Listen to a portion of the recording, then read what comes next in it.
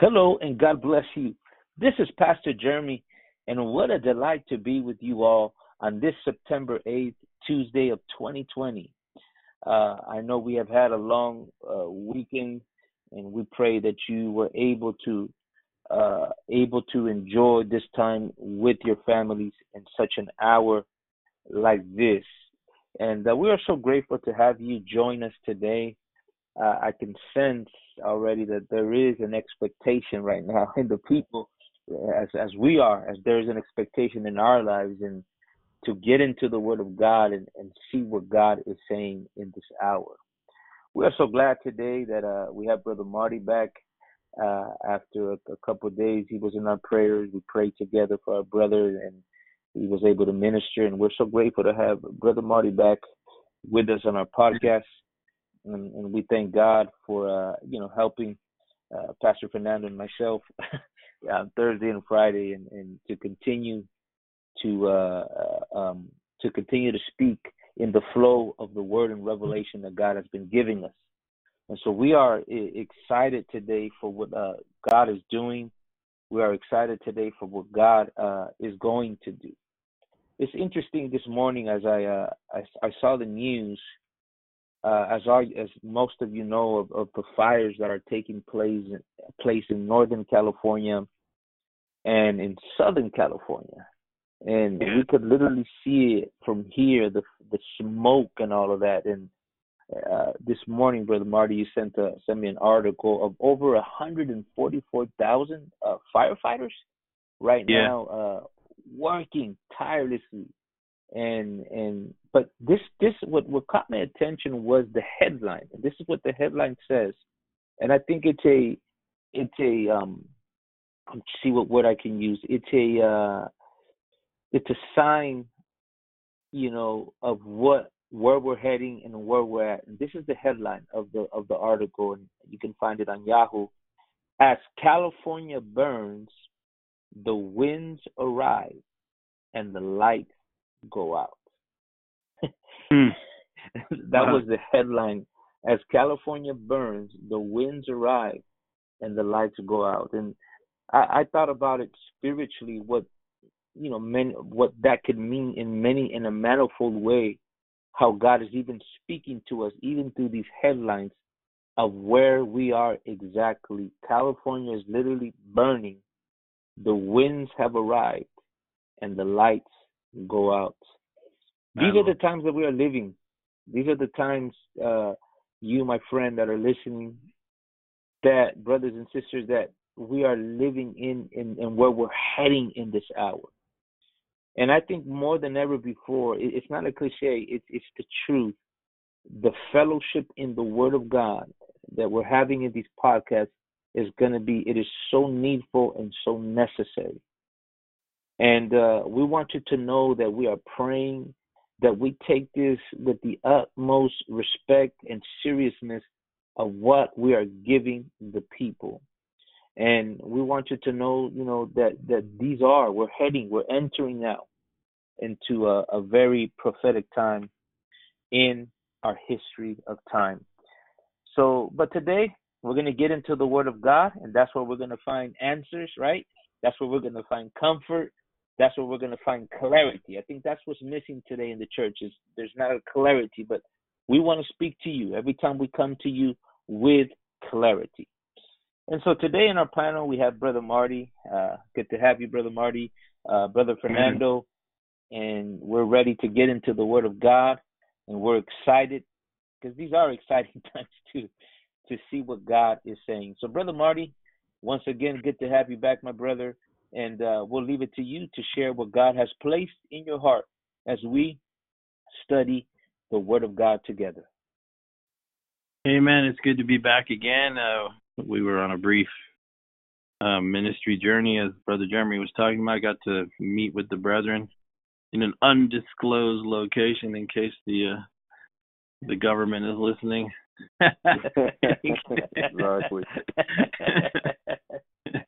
And anyway, but we had quite a few days in the Word, and while we were, one of the things we were talking about is what we're going to talk about today. We've been flowing in the direction that the Lord is has been allowing us to see some things out of Jeremiah, out of Isaiah, out of Gethsemane. I was really blessed by the two podcasts that I heard on Thursday and Friday. The word was a great blessing to me, and I know to you also.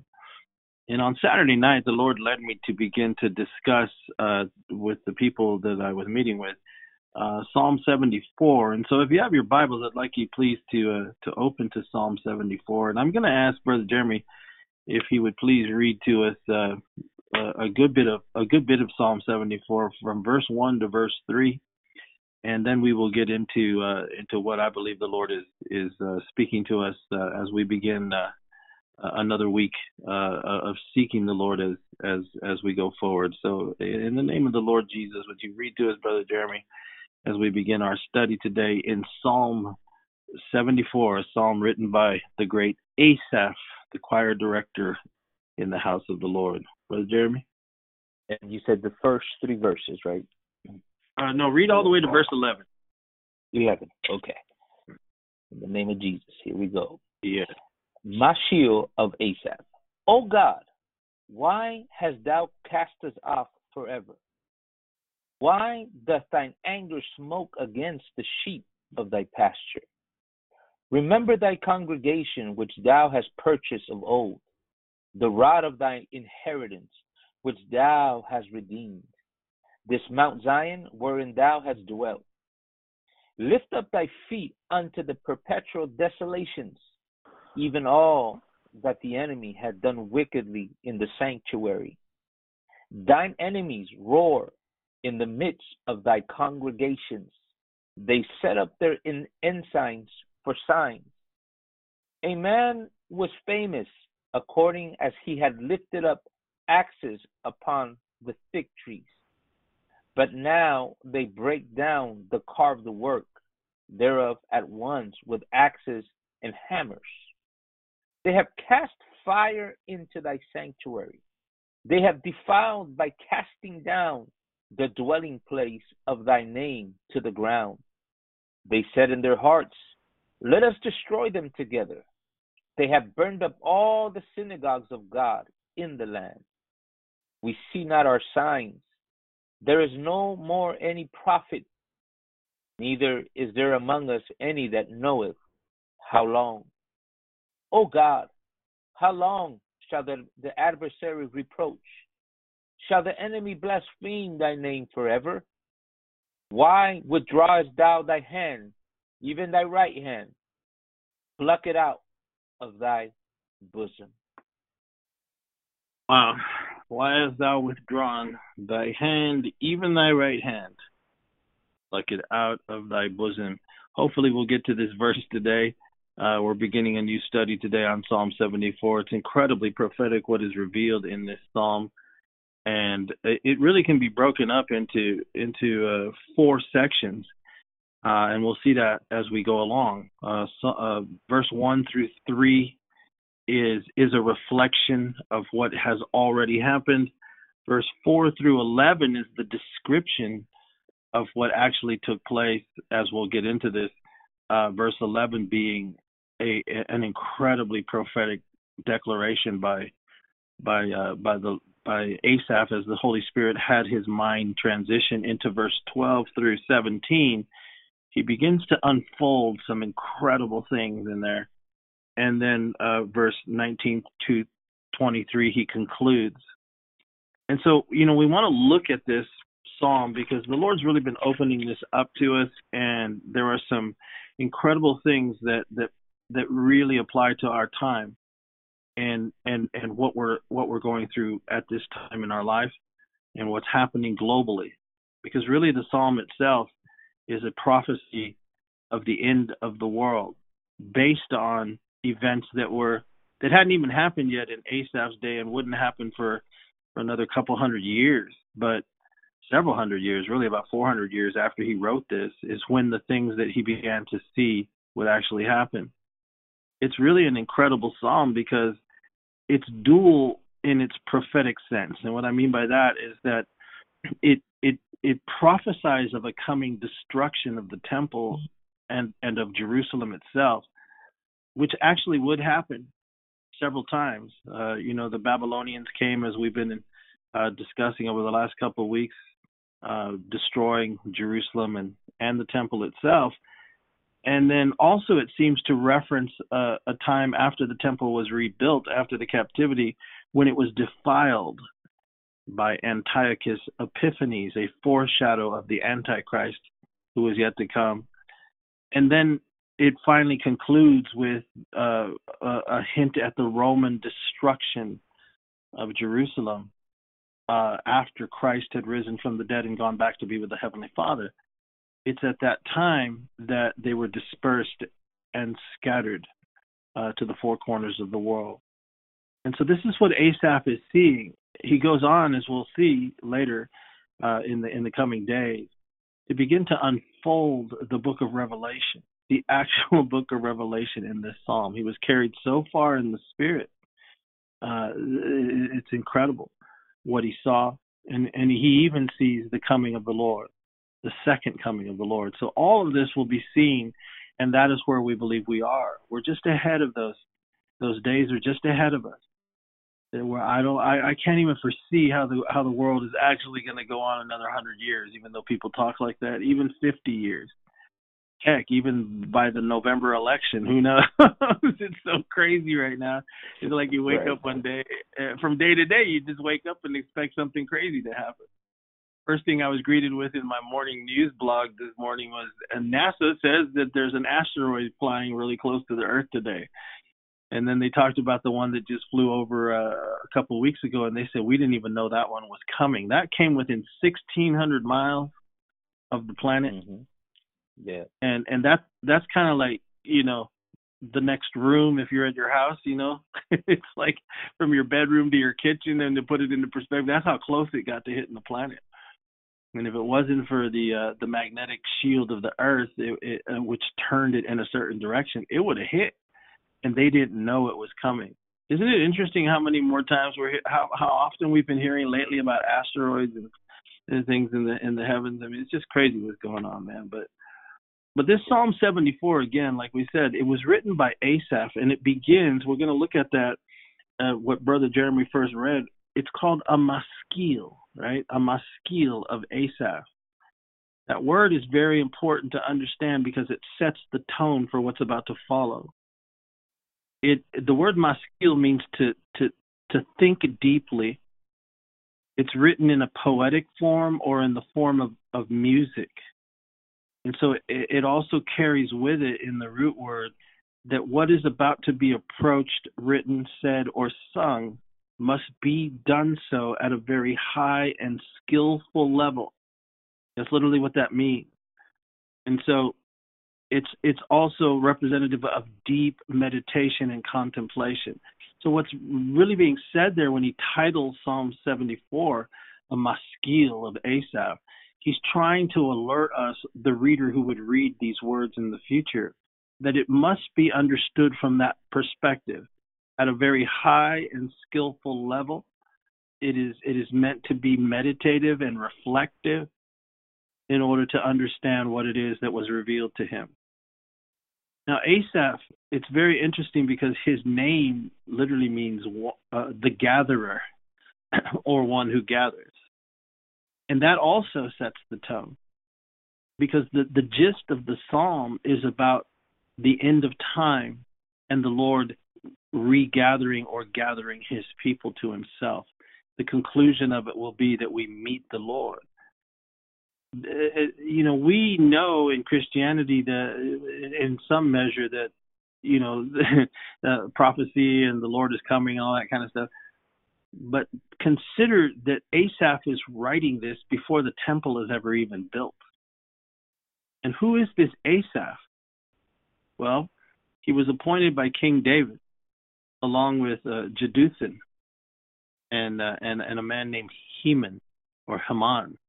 There were three specific individuals that King David had chosen to be specifically involved in the training of the musicians, in the training of the singers.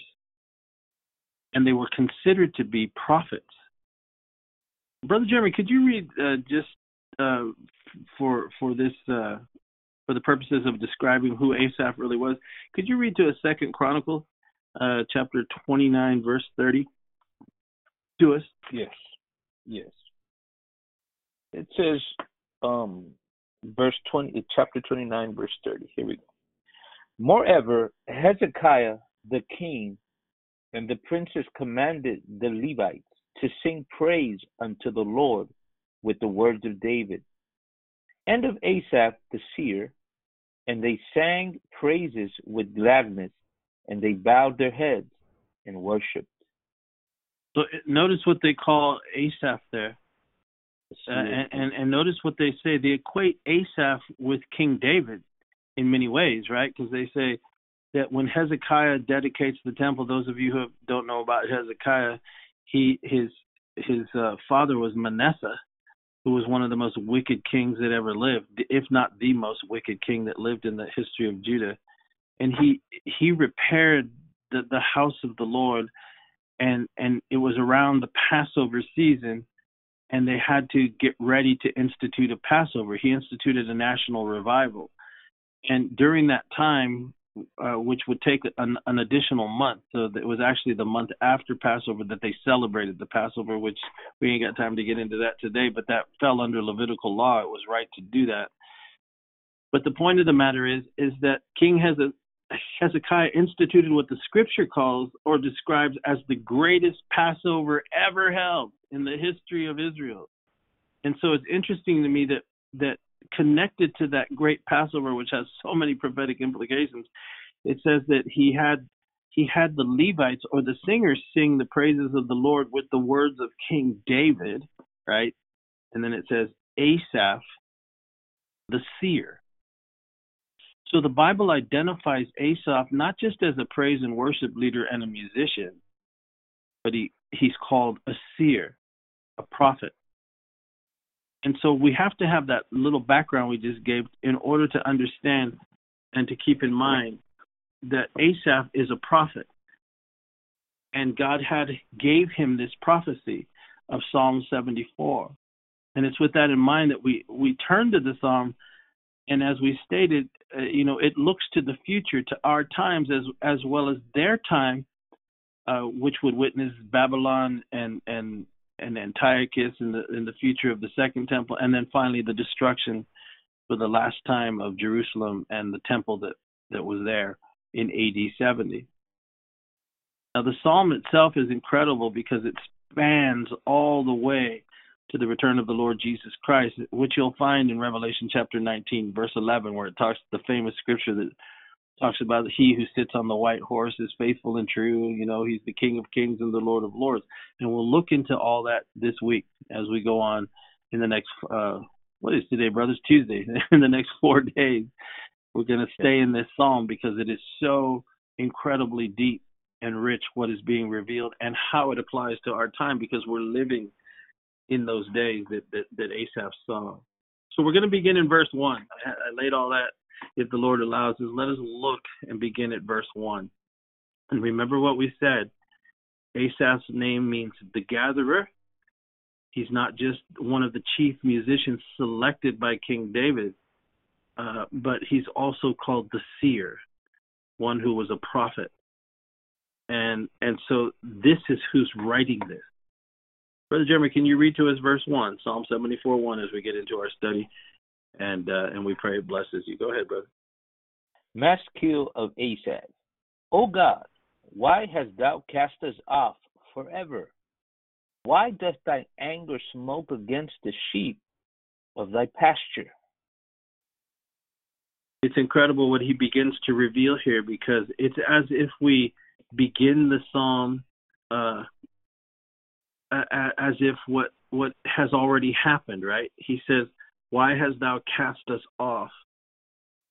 Understand that Asaph is being lifted into the realm of the prophetic. He's being shown by God, the history of what would happen to Israel.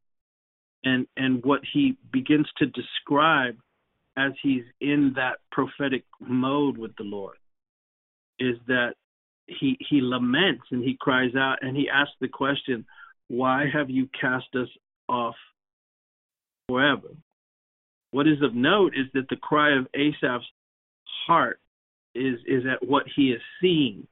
And what he is seeing is an Israel that's been removed from its land. It's already happened in this prophetic vision. He sees it. And we know that it's a long time because of what he said. He says, has it been forever? Are you going to leave us forever? And so it's extraordinary if you think about it, because when Asaph is having a vision of an Israel that's been gone for so long, they haven't even built the temple yet. All they had was David's tabernacle. And so this prophetic vision accelerated him into the future. And he saw the history of it all. And he saw after the exile, and he saw how many days they would actually be exiled, to the point that what he experienced in his prophetic vision was a great lament, right? This great cry. He cries out, first of all, oh God. It's a deep and powerful thing that he's experiencing. And then he asks the question, why have you cast us off forever? It indicates the length of time, and that's important for us to understand, so it sets the tone for what's about to follow, because it's as if we're picking it up post-history. It's already happened, and not only has it already happened, but it's been a long time since it's happened. And what Asaph is allowed to experience is the physical and emotional sense of a nation completely under the judgment of God. And that's why he laments and asks that rhetorical question. He asks it out loud. How are you going to not deal with us forever? Is it over? Is that all there is? Have you judged us and you're never going to bring us back? He understands that the Lord has rejected them, right? Because as we get into this psalm, right, what we're going to see is it's not the devil. All this stuff happened and it wasn't the devil. It wasn't, and we're talking about our times too now, right? Because there are many out there that are wondering what is going on. What is happening to us? Right? And what's beautiful about Asaph is he knows that their plight is an act of God. It is you, Lord, that has cast us off. See, they reached in his prophetic vision. Now remember, he's writing this when David's the king. So even though, every nation has its problems, what he's seeing under the greatest time of the greatest king that Israel had ever known, except for the Lord Jesus Christ, who they rejected, he's seeing a vision in a time of David being king that is so far in the future that what he realizes is that the nation itself is as if God has rejected them and cast them away. But he focuses and understands that the issue is that it is the Lord that has rejected them. But he considers the length of time as well, right? Why have you cast us off? It's metaphoric. He's using the word forever as a metaphor to describe what it feels like. It's been so long, and it was you who removed us and cast us away from you, Lord, your presence. And then he goes on into the second thing. Can you read the second thing, Brother Jeremy? Verse 1. Why? Yes. Chapter 74, right? Why does thy anger smoke against the sheep of thy pasture? Okay, now he hones in and he's almost answering his own question about the wrath of God or the judgment of God. And he says, does your anger smoke against the sheep of your pasture? He's asking the right question. He's saying this judgment is from you. It's your anger against your sheep. It's the second thing that he brings up. He brings the right question to the Lord to ask him. Is it you, Lord? Because if it is you, Lord, we need to know and understand why. today in our times, brothers, right? I mean, here in our nation, the church has yet to even reflect on what Asaph was reflecting on. They blame the world. They blame the Democrats in this country. They blame the devil. They blame everything else, right? They blame Antifa. They blame Black Lives Matter. They blame the mailman. I mean, they blame everything. But they don't do what Asaph did, the prophet. He asked the question and understood that the anger or what they were up under, what he was experiencing prophetically, again, he's seeing into the future. He says, this is a work of God. Right. And he wants to know why. He looks to the church of his day, right? He doesn't look at all these other outside circumstances.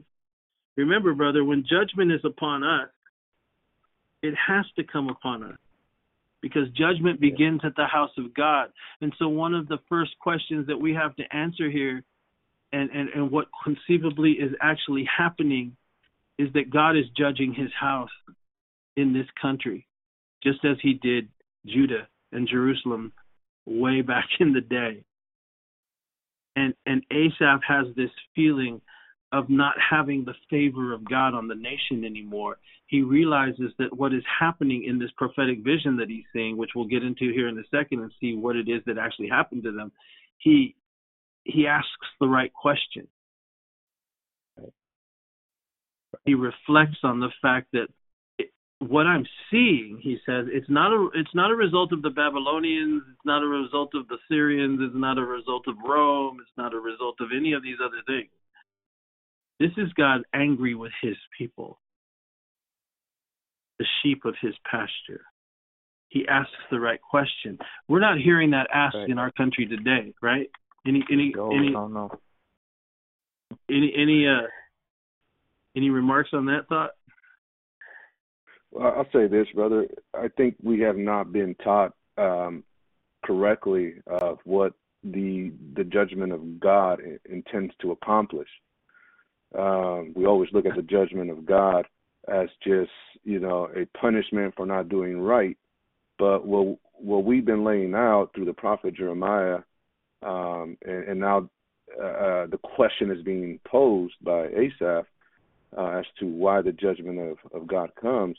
There is good in that judgment. It's really God's grace encapsulated in His judgment because it's almost a point of last recourse to open our eyes.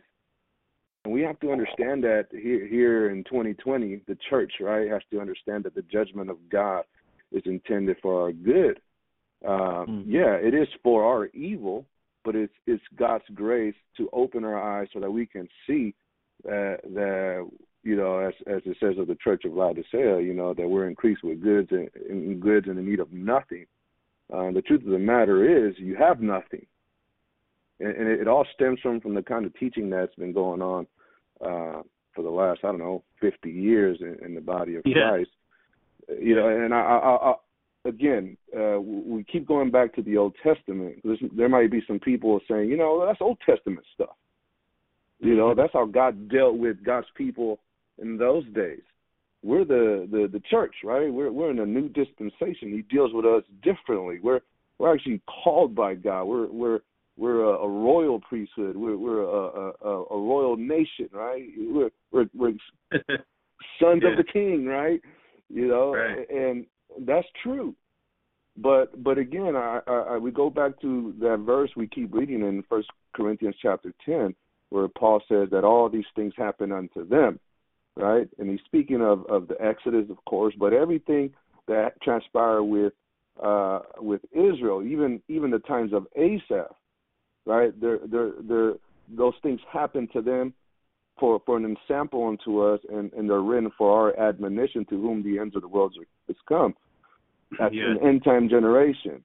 So I want to just let the listener know that you cannot understand, and we spoke about this before the podcast, where we are as a church if you don't understand what took place with Israel and why it took place and why God sent judgment. Because the Apostle Paul bears that out there, that in order to understand where we're at in the end time, church, you have to study what took place to Israel and how God dealt with them, because it is impossible. It is impossible to know where we're at if we don't read these stories like we are in the book of Jeremiah and now the Psalms. It's going to help us out to understand where we're at and where we're heading. And yes, I do believe that we find ourselves in the same place where God, it seems as though he's hiding himself from us. Why? Yes. Why is the question? That's the question he asked, right? Yes, he did ask that, and that's it's, if we just pause here and reflect on the quality of character of Asaph,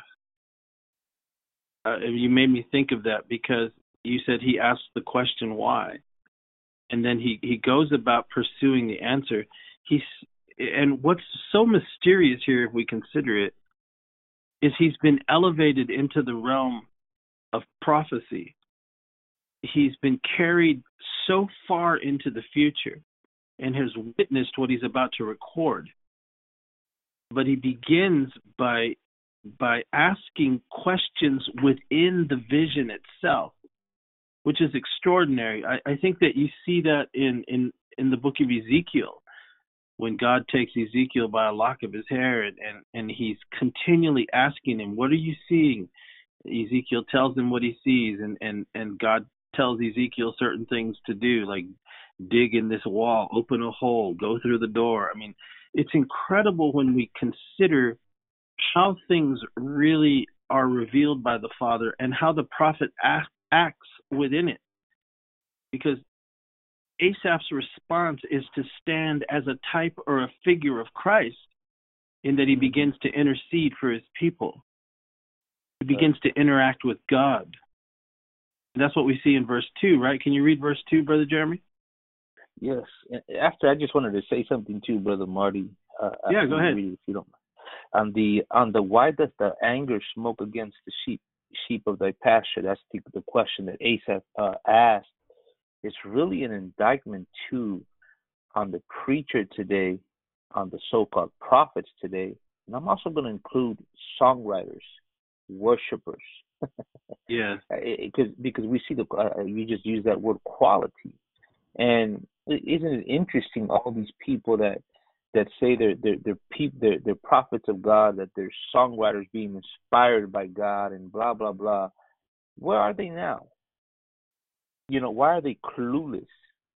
In the middle, see, this pandemic has revealed that they're clueless, that they think they may be hearing from God, but they're really not. And here was Asaph. You can call him a seer.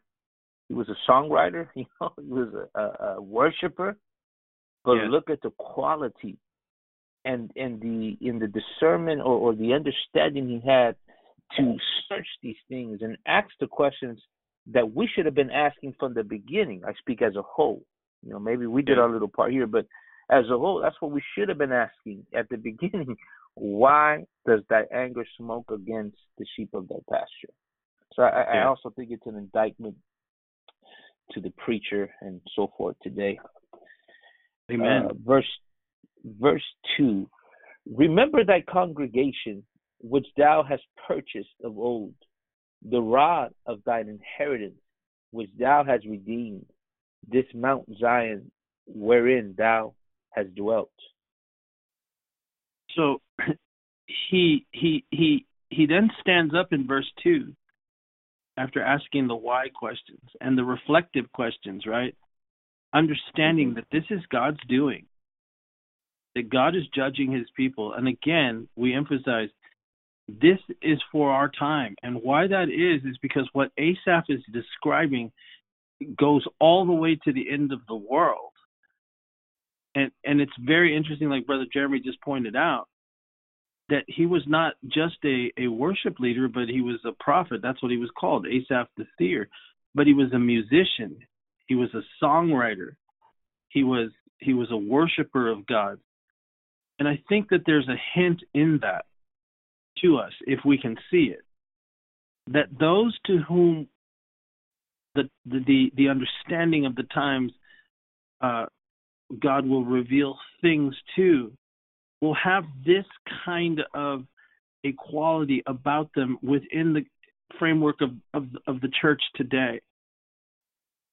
It's a prophetic quality, but it's built upon worship, meditation, and a connection with God at a very high level, which is a life that is consecrated to the things of God. Remember, Asaph was selected by David, who's a type of Christ. God is selecting his church right now. They are worshipers, and they are those that have the spirit of prophecy. He's revealing his word to them. They know and have been brought through much, but they also know how to train others. Because if you read it, for instance, in I think it's 1 Chronicles 25, verse 1 and 2, when Asaph is described there, he's described as being responsible for training other leaders under himself within the house of God, how to prophesy in the Word of God, how to see things and declare things by the Spirit of God. There's a whole host of things we could look at there, but just putting it out there to say also what Brother Jeremy was saying, it's absolutely correct. There's two kinds of people right now, those who know and those who don't, within the leadership in the house of God. Most don't know what's going on because they're not of the quality of Asaph. Very few are. But metaphorically speaking, Jesus is selecting, like King David selected, those who are worshipers, true worshipers of God, not people who just sing songs and dance around the platform. True worshipers of God, not only who know how to worship, but who know how to lead others into worship, because that's who he was.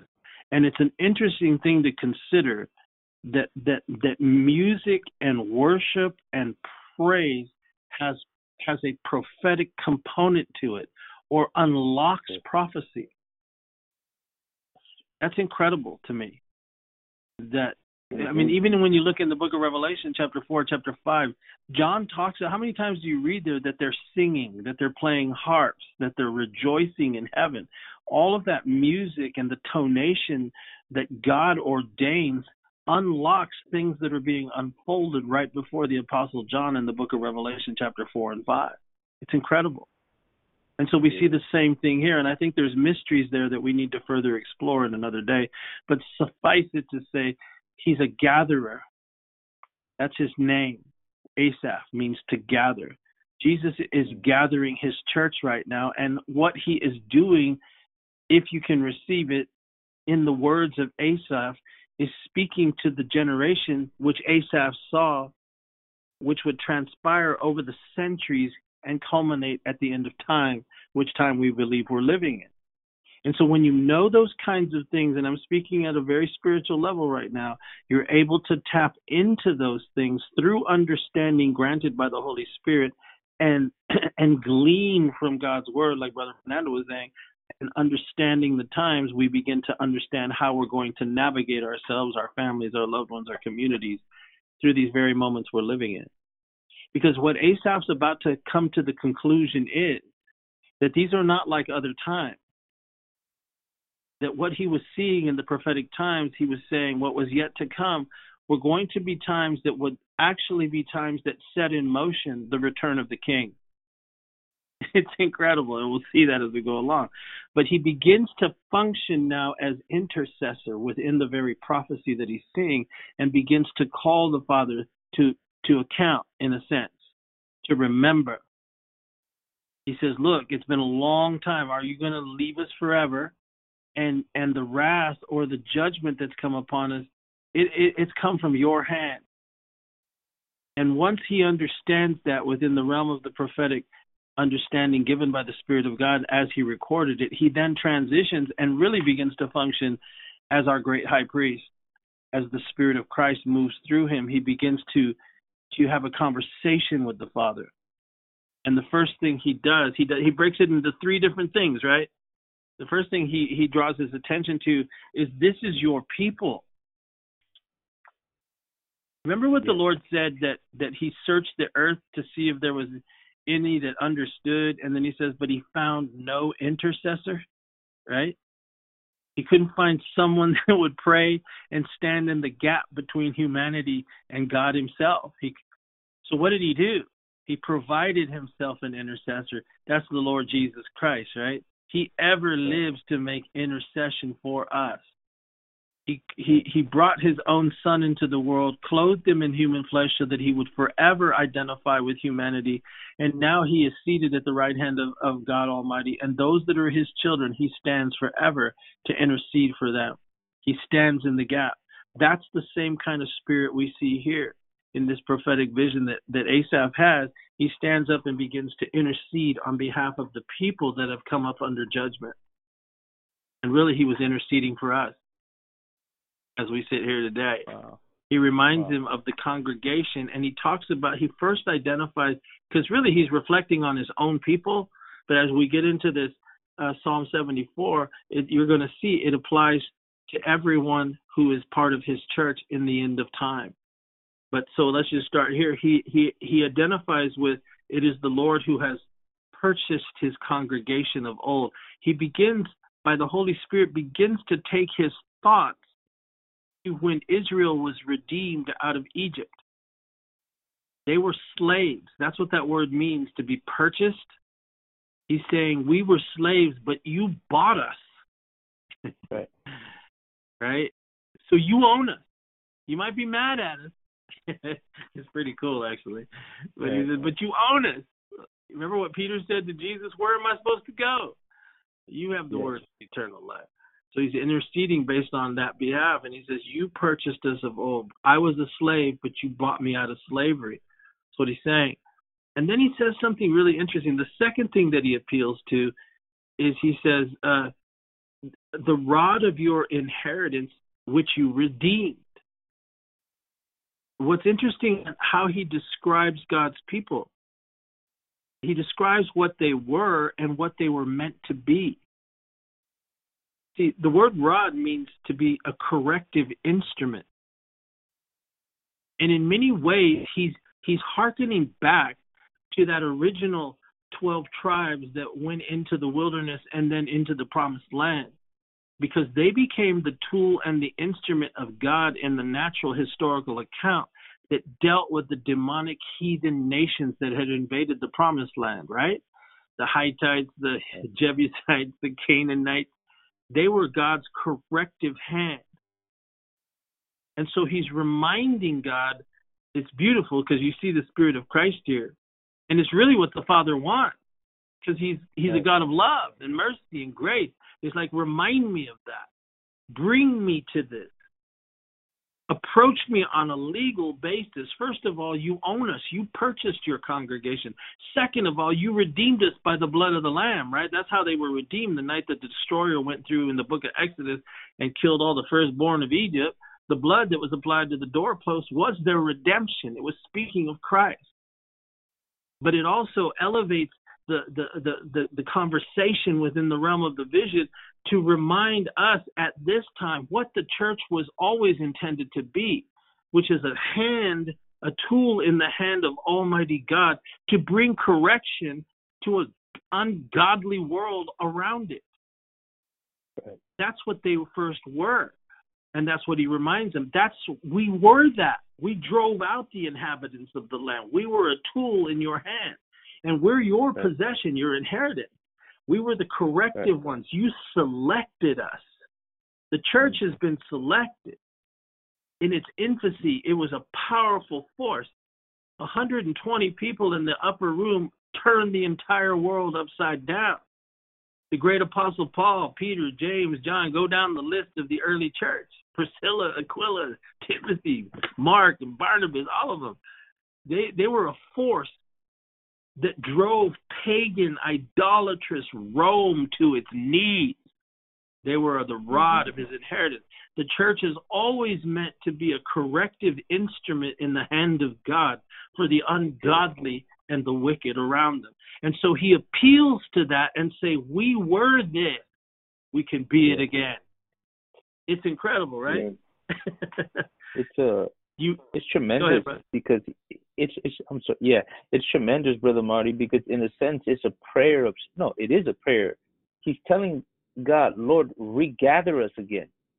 Yes. That's what he means when he says, remember thy congregation, is to gather us as you intended it, because we're scattered, you Yes. know?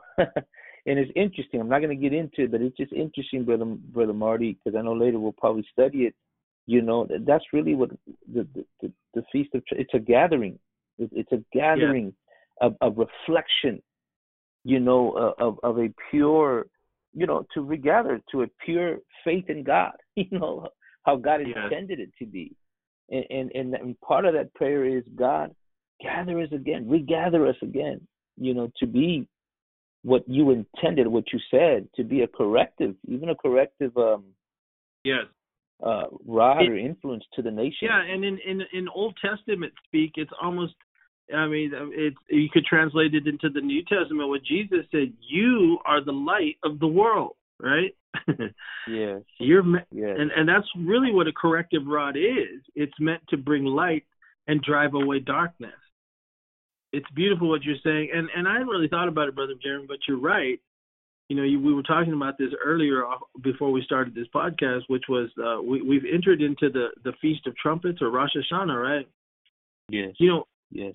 Which actually plays out in this psalm, this prophetic psalm, and we'll see it, and I'll show it to you in the coming days, Lord willing. Though the Lord will show us, I should say, humbly so, in the coming days. But what is Rosh Hashanah? Go ahead, brother. Oh, go ahead. No, I was going to say, go ahead and finish that thought. Yeah, the Feast of Trumpets. No, that's all right. No, that's go ahead. Go ahead, brother. Finish that thought. Okay. What I was going to say was that Rosh Hashanah, it precedes what is known as the 10 days of awe, which is what we were talking about earlier, that 10 days that's given just before the Day of Atonement.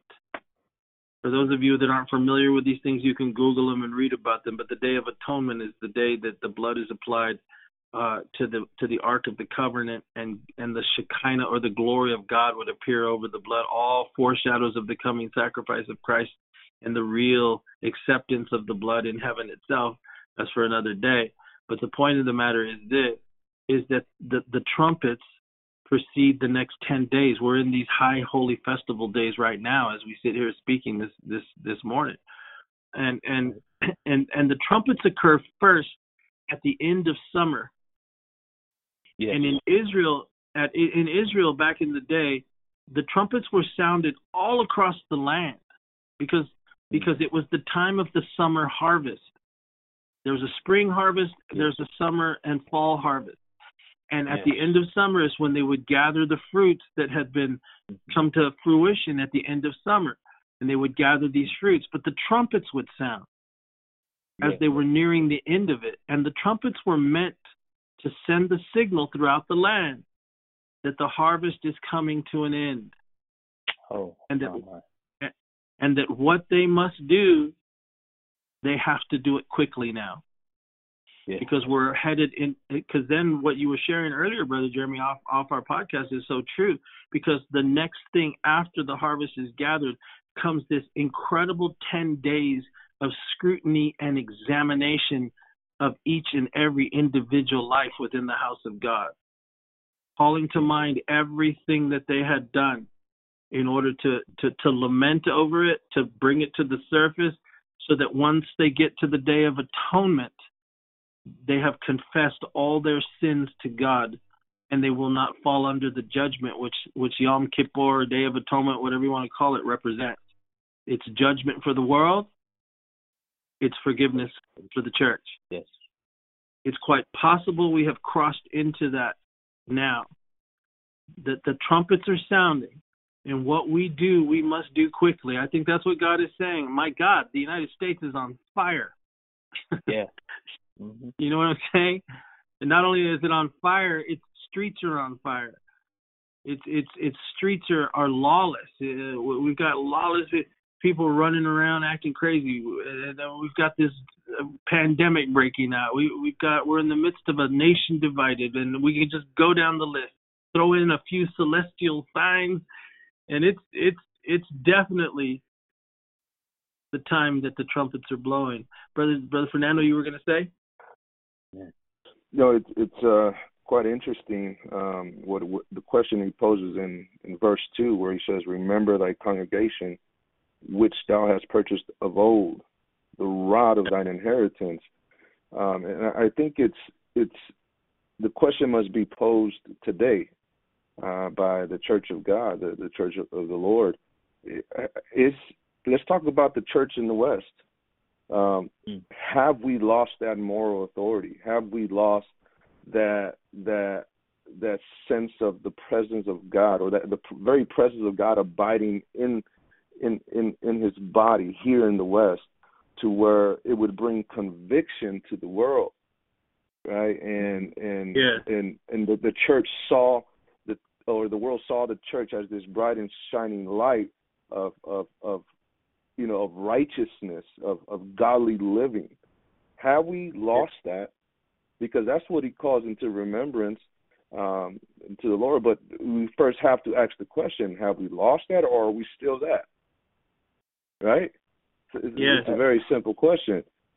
And every indication, brother, and it's getting worse from what we're hearing in preachers in America, is that we have lost that kind of right and authority.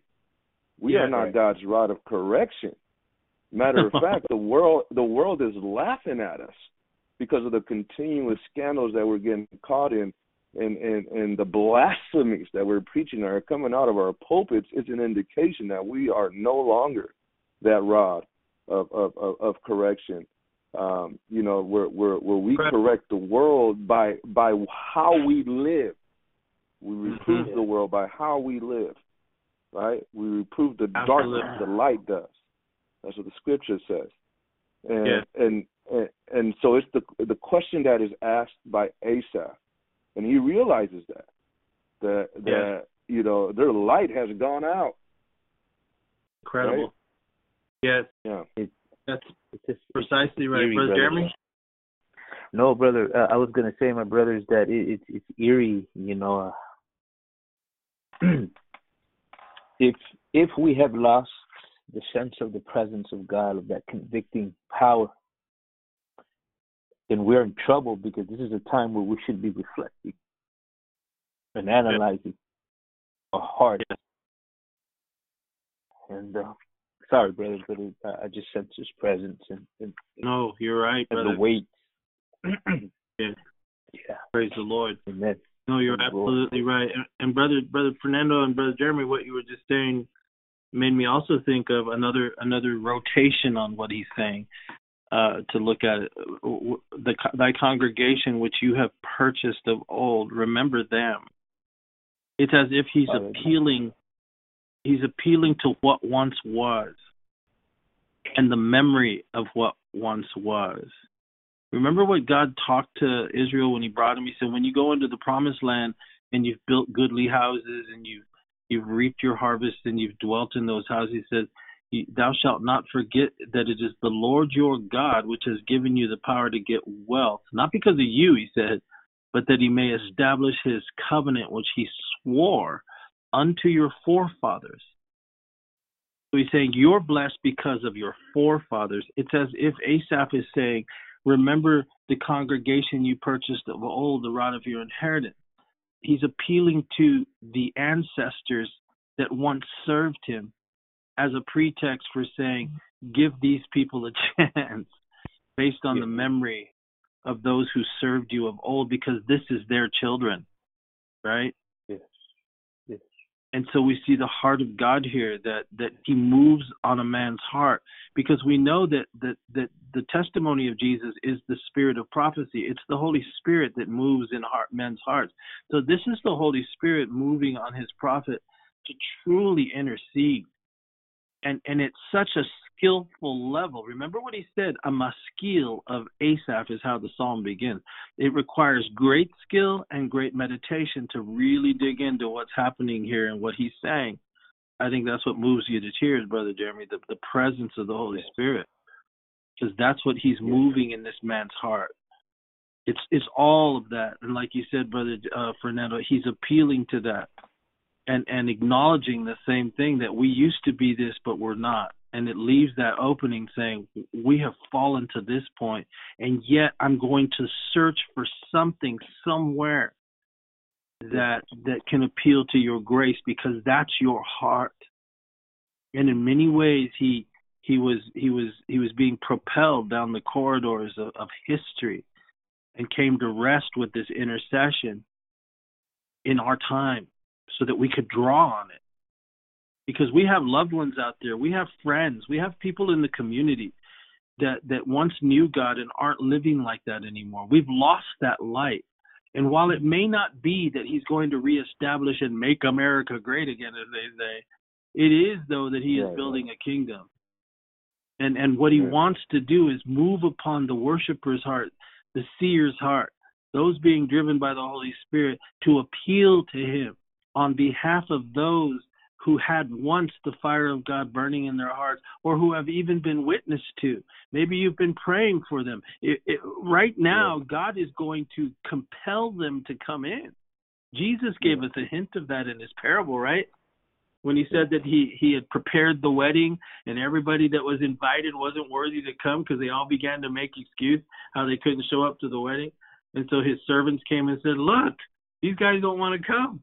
And he said, go into the highways and the byways, right? And you compel them to come in. Brothers and sisters, I know you've got people out there that are in the highways and the byways. If you will compel them right now,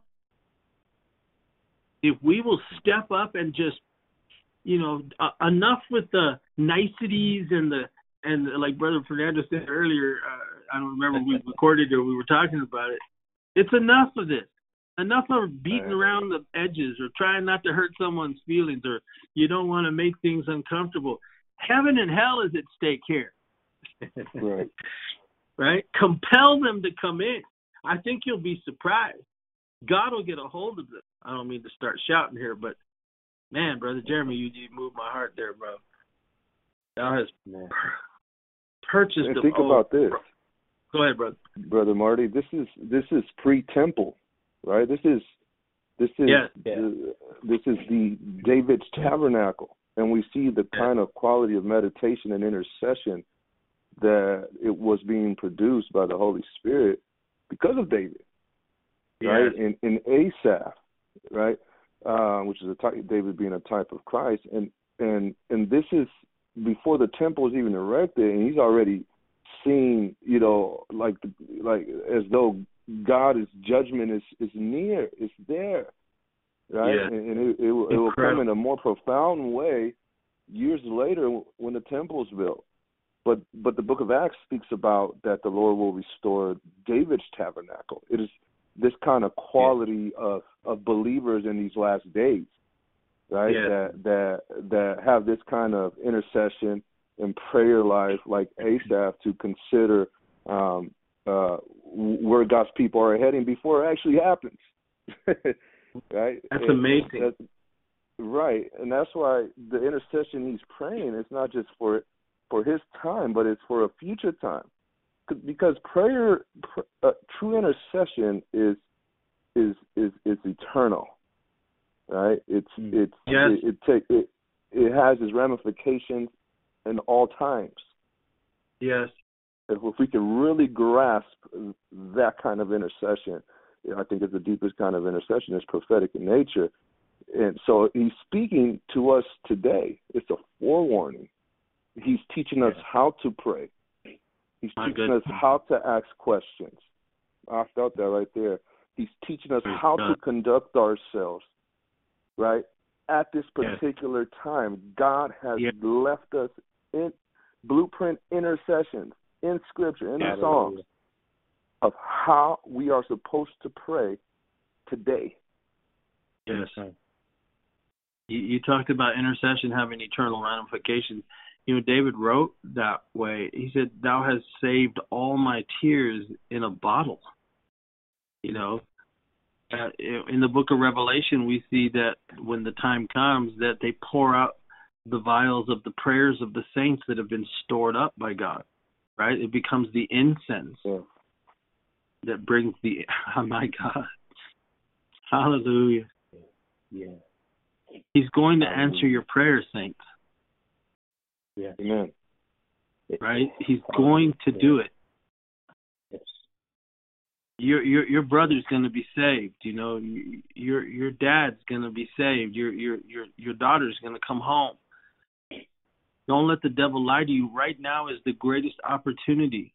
Like Brother Jeremy was talking about, we've entered into the time of Rosh Hashanah. It's a festival of the blowing of the trumpets, the alerting of those that are in the field that the harvest is coming to an end. And what you do, you must do now. You must gather it now. If you cannot see that we have crossed over into times that the earth has never seen, not since the days of Noah, quite possibly, not since the days of Lot, like Jesus said. Remember the days of Lot. There was an Abraham who stood on the plains of Mamre and interceded for his nephew. And God so honored those prayers at that time that he sent angels, and they weren't even ready to come out, but he grabbed them people and made them come out of that city before judgment fell. God has that promise put in his word specifically for our times. I feel that. Yes. I met a few of you over the weekend who shared your testimonies with me, and unburdened your hearts to my wife and telling her about. There's people listening to these podcasts and they're burdened for their loved ones. They're burdened for their communities. Mm-hmm. Let me tell you something. Oh, we need to lay hold of these things, and we need to compel them to come in, to intercede for them to come in.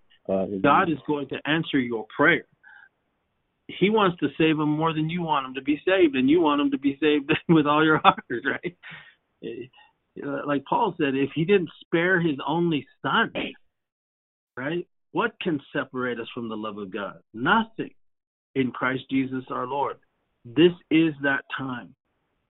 And that's what you were sharing, brother. You know, go ahead, brother. How important is what we're saying about prayer and intercession in this hour? In the book of Revelation, we see the prayer of the martyrs, of the saints. Where are those prayers at? Right there at the altar of incense, right before the holy place, the Holy of Holies. Yes. And those prayers are recorded there. They're there. Lord, avenge us. When will you avenge us? And what you said, Brother Fernando, has eternal ramifications. And it's interesting that the position is right there. It's representative of the altar of incense.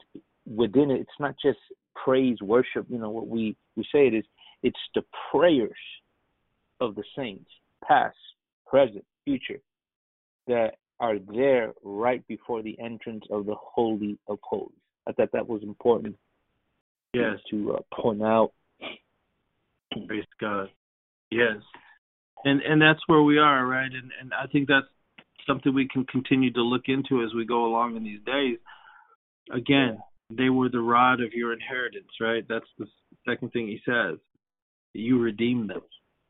You know, that they started out as a tool in your hand for correction. By the very power of the godly lives that they lived, they were the saints of God. They were your children, and remember, based on that there's, you know, that's who you who you need to come help, right?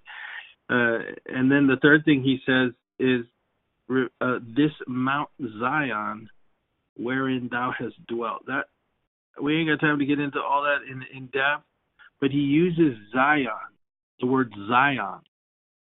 He's talking about Jerusalem, but he specifically changes the title to Zion, which is very interesting. It's meant to instruct us about something. He says, first of all, he says it's Mount Zion, and it's where thou hast dwelt, past tense. Mm-hmm. You used to be there, right? The word Zion means to be, it's a parched place, dry place. Mm-hmm. He's appealing to the heart of God here in that he's saying we have become a people that is dry without the fresh water of God. That's why he called them Mount Zion, and he said, you used to be with us.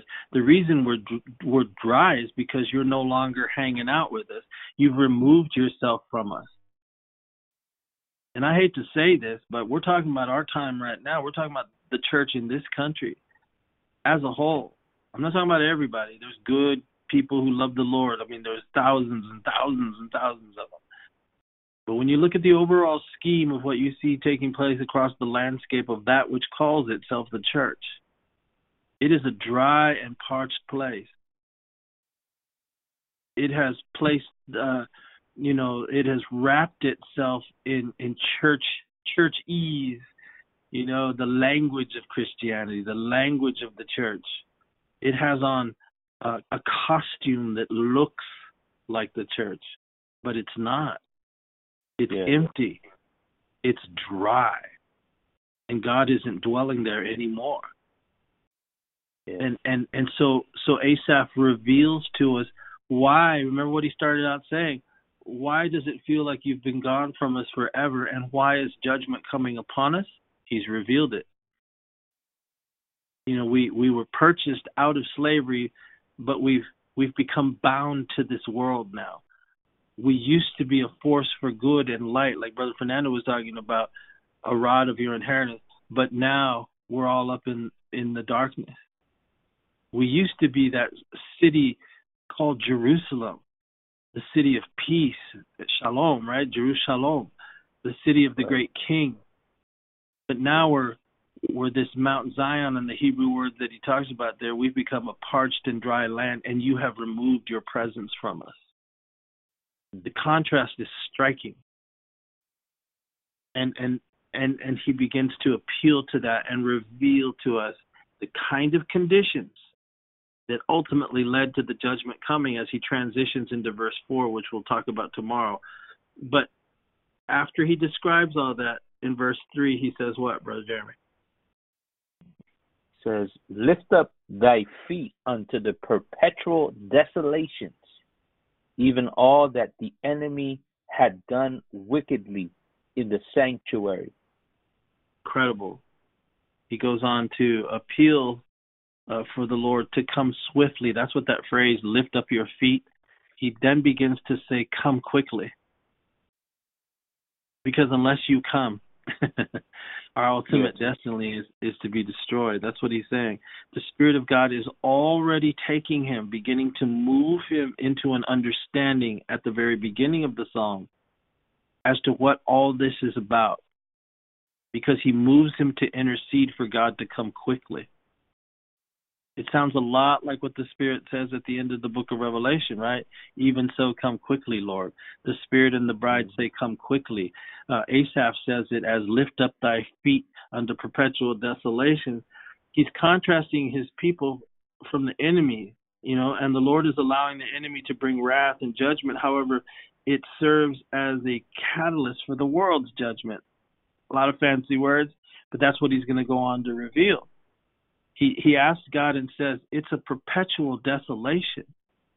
From the time you've left us, from the time that we left our commission, we've come to this state. And we need you to lift up thy feet and come to this.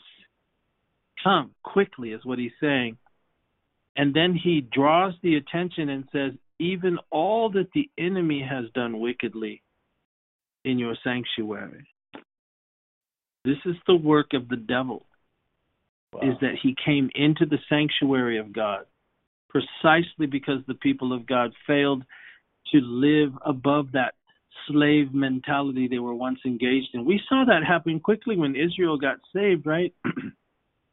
And Moses goes up to the mountain to get the 10 Commandments. On his way back down, they've already built a golden calf, right? Wow, They went right from being slaves to being free men to wanting to go back to Egypt and worship their false gods. It's a perfect picture of the end time. See, Jesus has gone up to the mountain himself, and he's just about to come down. And what has the church in this country done but rose up and built themselves a golden calf? Everything's being exposed. The enemy has done this. But remember, this kind of likens to Second Thessalonians chapter 2, right, where it says that those days cannot come, the enemy cannot come except there come a falling away first, right? Yeah. Yes. Well, that's what we see here, right?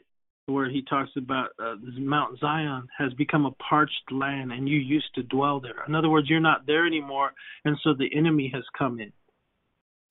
And he has come in and done wickedly in your sanctuary. That's what's been happening to the church. When it removed itself, it brought judgment upon itself.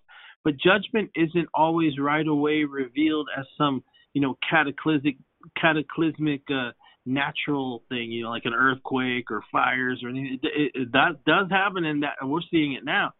But judgment takes the form of what you were saying earlier, that there'll be a famine for the hearing of the word of God. There will no longer be righteous ministers in the pulpit, but the people heap to themselves teachers having itching ears. They get a reflection of what they want. And so what you see over the last 20, 30, 40 years, what Brother Fernando was pointing out earlier, is you see now all of those seeds that were sown over decades of incremental compromise have now borne the fruit of a harvest of absolute emptiness and a church that is devoid of any sense of the reflection of Christ in their life. And they have completely embraced this world, and that has left the door wide open. And that's what Asaph is lamenting, saying, Lord, come quickly and stop this, because the enemy has come into the very holiest places of your church and defiled it because of who they have become.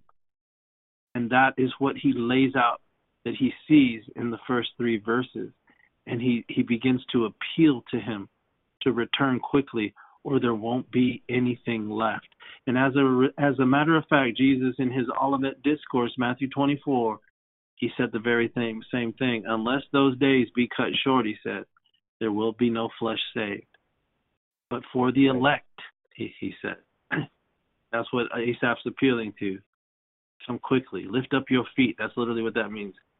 Unto this emptiness, because the enemy is all up in it now. And that's where we are, church. Whether you can see it or not, or whether you want to accept it or not, that's where we are. But we have the promise. We have the promise of the return of our Lord. And that is what we're looking for. And we're going to pick this up tomorrow, because this is where he transitions. He gives this huge overall big picture. And then he transitions and goes back from verse 4 through 9 and begins to reveal, which will be a stunning thing that we'll look at tomorrow, because it perfectly describes where we are today. From the tearing down of statues to the removing of anything that reminds us of our God and having it replaced. Like he said in verse 4. Can you read verse 4 to us, Brother Jeremy? Yes. Thine enemies roar in the midst of thy congregations. They set up their ensigns for signs. They set up their signs for our signs. That's literally what he's saying. They've taken our signs away and they've put up their signs. He says this is what they began to do. So he lays out the case in verse 1 through 3 like we talked about, and the hope that we see there. And then he goes back and begins to reveal how it all happened and how that end-time generation could mark the fact that they had entered the end times, when they began to see the same things that he saw in his prophetic vision, which would occur for his people in the natural, but yet remain for the end of days, as we'll see in the remaining of this psalm. When he begins to transition out of this description we're about to go in tomorrow, you're going to see that many of the things that are described here in verse 4 through 9 are all over the world today, and especially in the United States of America and its church, and what's actually happening to us. But we have the hope of the return of our Lord, and that's what this psalm is all about, the appeal to heaven for the Lord to return. That is what we need. That is our hope. That is the gospel. Even so, come quickly, Lord, is our prayer. Anything else, brothers? We'll leave it here. Heavy duty. What a Yeah. what a tremendous way to start our week. With an appeal to our nation, with an appeal to God's people Yes. to use this time to reflect before it's too late. And I know my brothers, we have sensed His presence throughout this teaching, throughout this podcast today, and sensing the urgency and the weight of it, of the times that we are living in. But that is the type of understanding and knowledge we're going to have an understanding of the times. It's not just, praying for the sake of, all right, let's gather together and pray. No, we have to know how to pray, what questions to ask God, and that can only come by the leading of the Holy Spirit, who will put in you the words, even what to ask and what to pray for. And it is a time to pray. It is a time to intercede. And we pray you've been blessed today, and we look forward to Lord willing, we'll be back with you tomorrow on Wednesday, and as we continue our study in the book of Psalm 74. And we pray that you have a blessed day. May God bless you. May God keep you. And as always, keep looking up